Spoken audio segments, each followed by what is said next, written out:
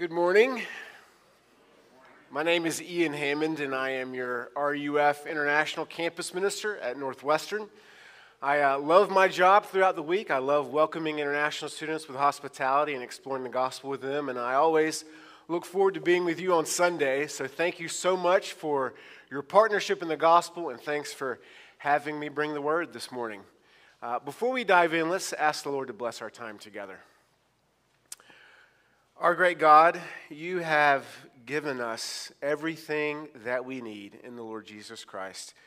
And so our prayer this morning is by the power of your Holy Spirit that you would help us to see just that. In his name we pray. Amen. All right, so we just read from the book of Hebrews, which is a unique book in a few ways. It doesn't have like this personal introduction as New Testament letters normally do. And the author describes what he has written to us. He says this is a word of exhortation. And so as you read this book, you kind of get a sense of a clear progression of thought. This book was probably read in one meeting in its entirety. And as you read the book, you can see that the author assumes that you know a lot about the Old Testament. And so it appears that what we have here is like a sermon that was written to this early group of Hebrew Christians. And as you read this book, you learn a little bit about these people. They are living in a time of persecution. Some scholars think this is Christians in Rome, and the persecution they're living under is Nero. We can't be sure about that because of the first 300 years of the church, there were these waves of persecution. But we do know some things about these people. Some of them have had their property confiscated. Others have been placed into prison, but none have been murdered as of yet. And so as you read this, you might find some difficulty identifying with these early church Christians because of the persecution that they're experiencing. But you know, this has always been the case throughout church history.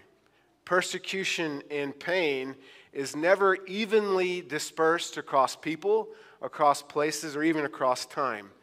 In fact, the chapter that comes before the one we just read is called the Hall of Faith, Hebrews chapter 11. And it's this list of like Old Testament saints. And the author is setting them as examples for us to follow. And he says, in one breath, by faith, some conquered kingdoms, shut the mouths of lions, and escaped the edge of the sword. And in the next breath, he says, by faith, some were sawn in two. Some died by the edge of the sword. And he commends both groups of these Christians for walking by faith because they ran the race that the Lord Jesus set before them. One by faith conquered, and one by faith suffered. And this morning, I do not know what the Lord has placed before you. But we do know some things. We know that we live in between the time of Christ's ascension and his return at the end of the age. And the Bible says that this age requires of every Christian endurance. Hebrews chapter 10 verse 36 says, you have need of endurance so that you might receive what is promised. Endurance is not optional for the Christian, it is necessary. We will not receive what God has promised apart from endurance. Jesus himself actually spoke of endurance in his parable of the sower and the seeds. He said that a sower went out and sowed some seeds of the gospel along the path. And he says these seeds were quickly taken up by Satan. He says he sowed some other seeds on the rocky ground. This soil represents those who receive the word initially, but when persecution comes, they fall away because they have no root in themselves. And then he says, some were sowed among the thorns. And for these, the cares of this life, the love of riches, choke out the word. But then he says, the seed of the word that is sowed on good soil bears good fruit. Those are those who receive the word and truly believe it and endure unto everlasting life. And so what I want to consider this morning is how to endure. We have to do it, so we need to know how we're going to endure in the Christian life. And the preacher of the Hebrews directs us away from ourselves this morning to three places that we can find grace and help to endure in this Christian life. He says we must consider the Lord Jesus, we must consider the Father, and we must strengthen one another. Let's look at these three things together this morning. First, consider Jesus. Look with me beginning in verse 3. He says, "Consider him who endured from sinners such hostility against himself, so that you may not grow weary or faint-hearted." In this verse, the author is wanting to bring to mind the outrageous hostility that Jesus experienced. Why was the hostility against Jesus outrageous? Because he was literally the spotless Lamb of God. He did no wrong. He was the only perfectly righteous, perfectly good, perfectly innocent man to walk the face of the earth since the fall of Adam into sin. And yet even he had to endure. You know, from the very start, Jesus and his family, they were on the run as Herod tried to kill them. When Jesus entered into his public ministry and was preaching with authority and performing miracles, they said he did it by the power of the devil. When Jesus graciously ate with sinners and outcasts, they called him a drunkard and a glutton. When he showed compassion to the outsider, they said he was a Samaritan. After Jesus spent years training his disciples, he was disgracefully betrayed by Judas, one of the 12. He was slandered by the Sanhedrin. He was used as a political pawn by Pilate. Soldiers mercilessly mocked and flogged him, and he had a crown of thorns beat into his head. And even as he is being crucified in open shame, the gospel writer says, insults were heaped upon him. And yet, Jesus endured. And now the preacher says, in your struggle, consider him. Why? Because not only did Jesus endure the greatest injustice to ever take place, he did this for you. He did this for you. It was in his enduring of hostility that we who have been united to Christ by faith have our sins paid for. What we see when we see the hostility of Christ is we see our sins being paid for by his blood. And this puts things into perspective, doesn't it? This is the great exchange of the gospel. This is the great exchange. In Christ's shame, we find glory. In Christ's suffering, we find peace. In Christ's death, we find everlasting life. It is clear that the Lord God has not required of us more than he has given for us already in the person of his Son. This is what he hints at in verse 4. He says this. He says, you have not resisted to the point of shedding your blood. Christ's blood was shed. His suffering was limitless. And knowing this protects us from falling into the destructive power of self-pity. And notice the preacher says, not to consider the hostility. He says, consider him who endured such hostility. In verse 2 of this chapter, which is not printed for you here, it says, Jesus, for the joy set before him, endured the cross, despising the shame, and is seated at the right hand of the throne of God. The author of Hebrews wants us to see the outcome of Christ's endurance. His place could not be more different. Where there was shame, there is now glory. Where there was weakness, there is now strength. Where there was sorrow, there is now joy. Jesus' descent to the bottom, in the end, was his path to the top. And this is likewise true for you who believe. And so the preacher calls them and us not to surrender, but to consider the Lord Jesus Christ. Consider the outcome of his endurance and thus our own. Consider his outrageous suffering on our behalf so that we might not grow weary, grow faint-hearted, and give up. Second, he says, consider the Father.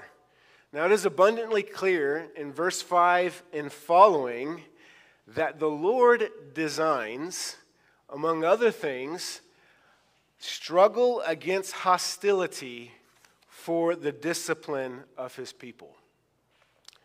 Why do you have to endure? Why do you have to endure? Verse 7 says it plainly. It is for discipline that you have to endure. Now, the discipline of God is probably one of the least understood doctrines in the Scripture today. And I imagine that there are several reasons why this is the case. Some of us are confused. I'm a new parent. I'm confused. I'm not sure how we're supposed to discipline our children. Some of us just were not disciplined well when we were kids. And some of us might even be skeptical that it's loving to discipline kids. This mindset, however, is very foreign to the mind of the biblical authors. In fact, the presence of discipline is evidence of love. So verse 5 asks, have you forgotten the exhortation that addresses you as sons? You know, one of the greatest privileges of living after the first coming of our Lord Jesus is that our relationship with God is most principally understood in terms of family. Think about this. When God set out to make a covenant with his people Israel, he gives Moses his covenant name, Yahweh, which is translated as Lord in our Bibles. And this name for God is used over 6,000 times. It is his special name. When Jesus comes, however, with the new covenant, it seems as if God has taken to himself a new name. When Jesus taught us to pray, what did he say? He said, "Our Father who is in heaven." When he preached the Sermon on the Mount, what did he say? "Give glory to your Father. Your Father who sees in secret will reward you. Your Father knows what you need before you ask. Your Father will forgive you. Your Father gives good gifts." In every letter almost that the Apostle Paul wrote to a church, he greets the church by saying this: "Grace to you from God, our Father." Though the Old Testament certainly depicts Israel as sons of God and God as the Father to Israel, the title Father is used of God only 15 times in the entire Old Testament. What had been exceedingly rare has become the dominant way of addressing God. Who is God? God is our heavenly Father. And fathers who love their children discipline them. Verse 7 says this: "For what son is there whom his father does not discipline? If you are left without discipline, in which we all have participated, then you are illegitimate children and not sons."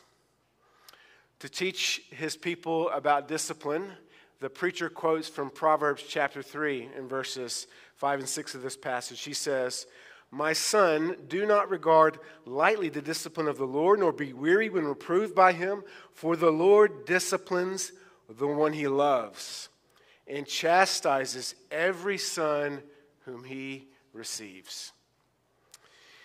In the Bible, discipline can be understood in kind of two ways. One is correction, and the other is training. Discipline can be reproof and chastisement on the one hand, and then it can be training and preparation on the other. In high school, I played on our football team, and if you came late to practice, you knew that the first thing that you had to do was run 2 big laps around the football field. This was the way our coach reproved us, chastised us for being late to practice. Later in practice, however, the whole team might run some laps around that same field. And this wasn't for reproof. This was for training. This was for preparation. This was to harden us for the test of the game. This was to give us the fitness and character and resolve to compete, to meet the challenge to win. And when done in the right spirit by the coach and received with the right attitude by the players, both the discipline of correction and the discipline of training served us very well. And when we think of how God relates to his people, we see that he both corrects and he trains. In the book of Judges, God would chastise Israel when they drifted into idolatry by putting foreign nations over them to bring them to repentance. And the preacher to the Hebrews says, even Christ Jesus was made a perfect high priest through what he endured. The Lord Jesus was trained for his role of being our empathetic high priest by suffering hostility and by enduring. Now, in the context of our passage, the preacher has mainly in view the discipline of training. The Hebrews are experiencing what they're experiencing not because of their faithlessness, but because of their faithfulness. And what he wants them to understand is that God has designed this struggle for them, for their discipline, for their training.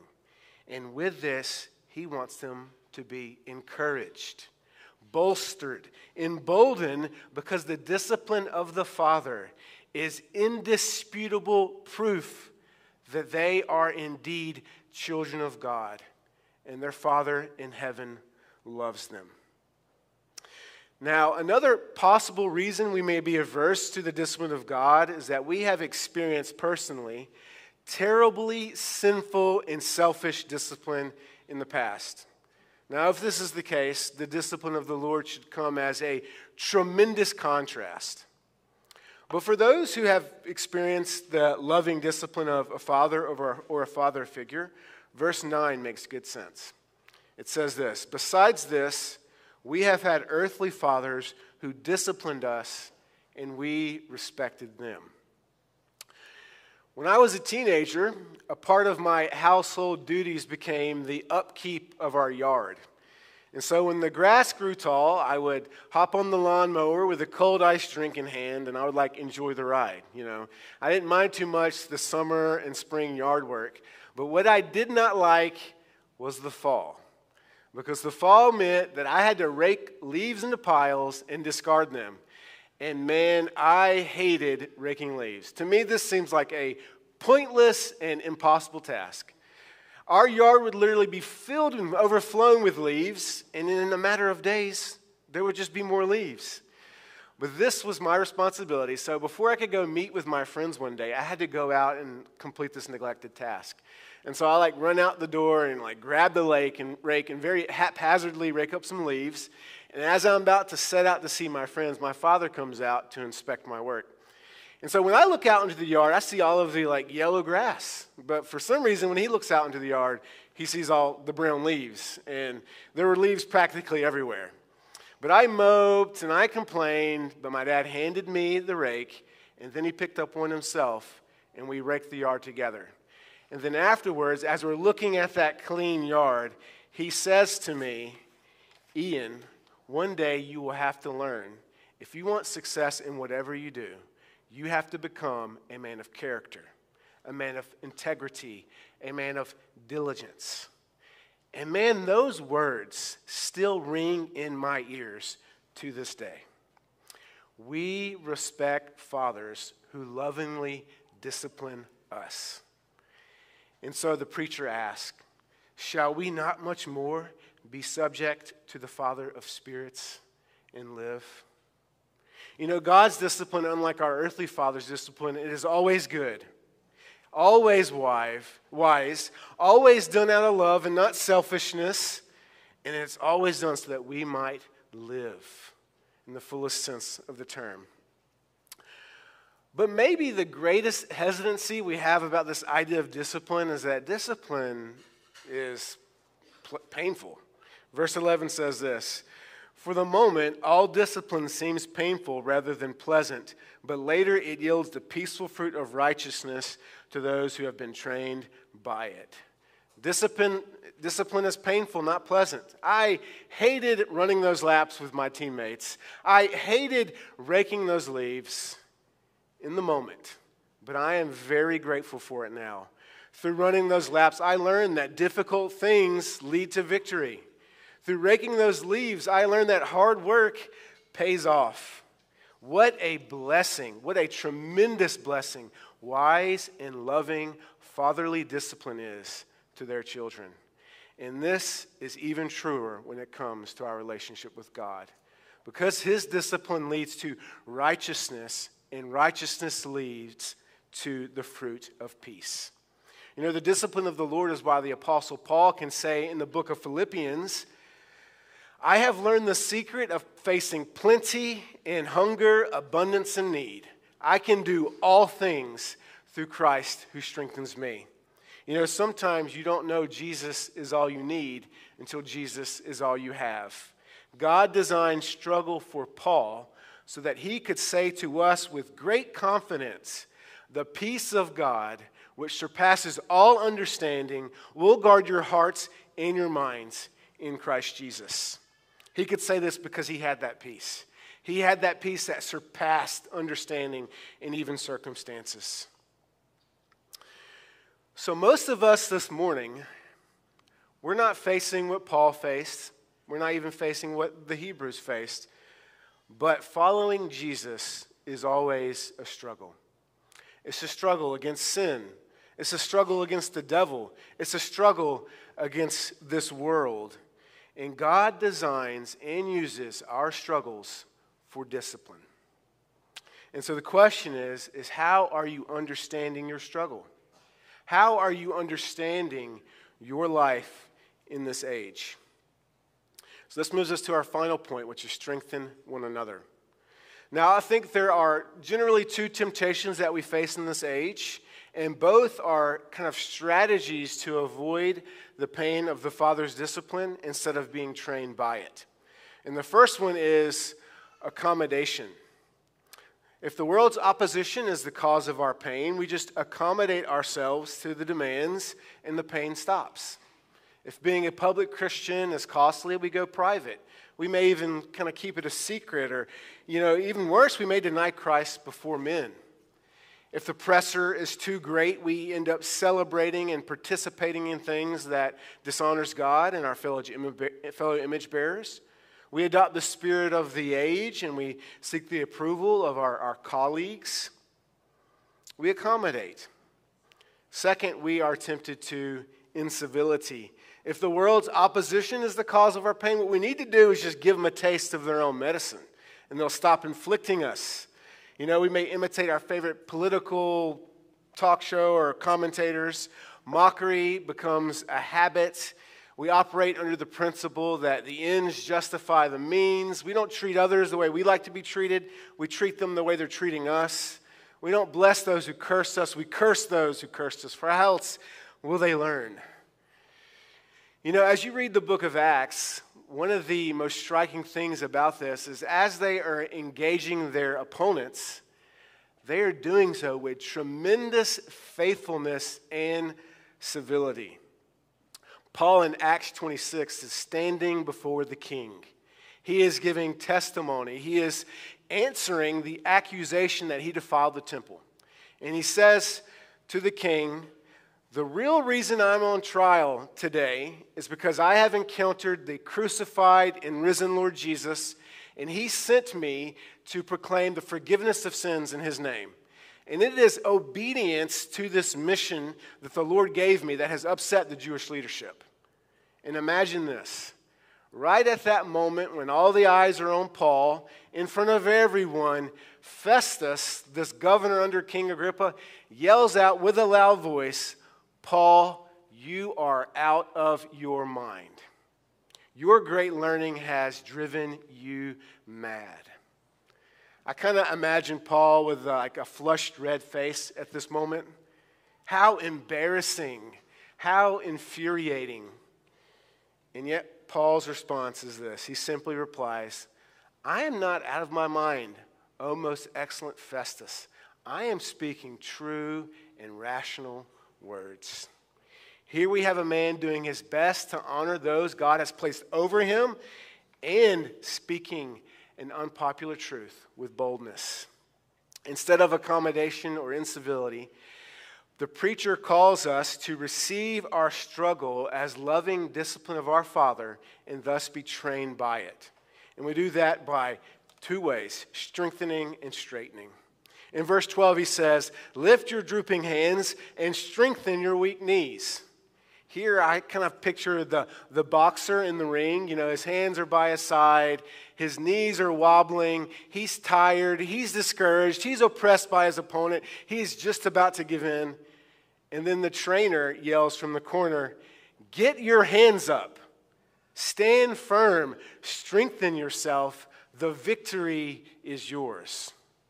In Isaiah, this is where actually the imagery comes from of drooping hands and weak knees. In Isaiah, God is speaking to Israel, and he says to them, "Strengthen yourself, because I am about to come back, and I'm going to restore your glory. I'm going to defeat your enemies."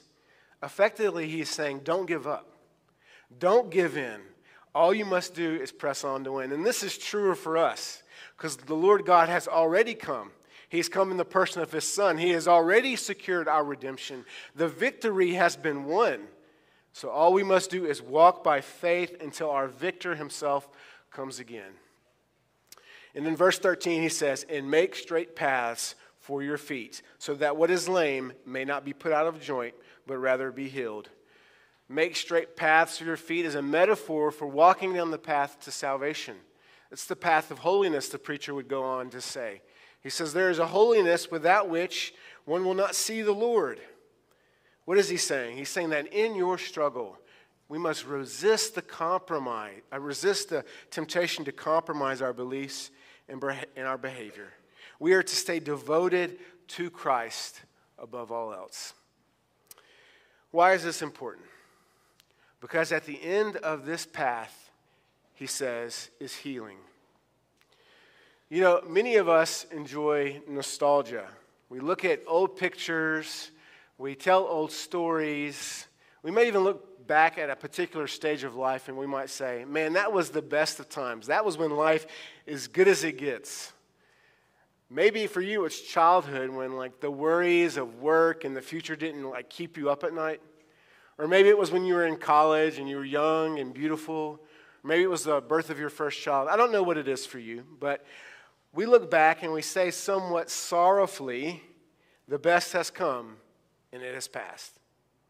Or maybe you're here this morning and you look back at those stages of life and they weren't what you wanted them to be, and so you're disappointed. Or maybe you're here this morning and you're looking into the future and in your opinion things look very dim.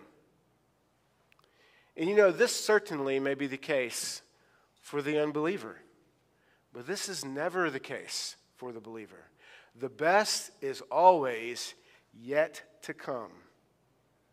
You know, the greatness of what lies ahead of us kind of escapes description, but the word healing approximates it.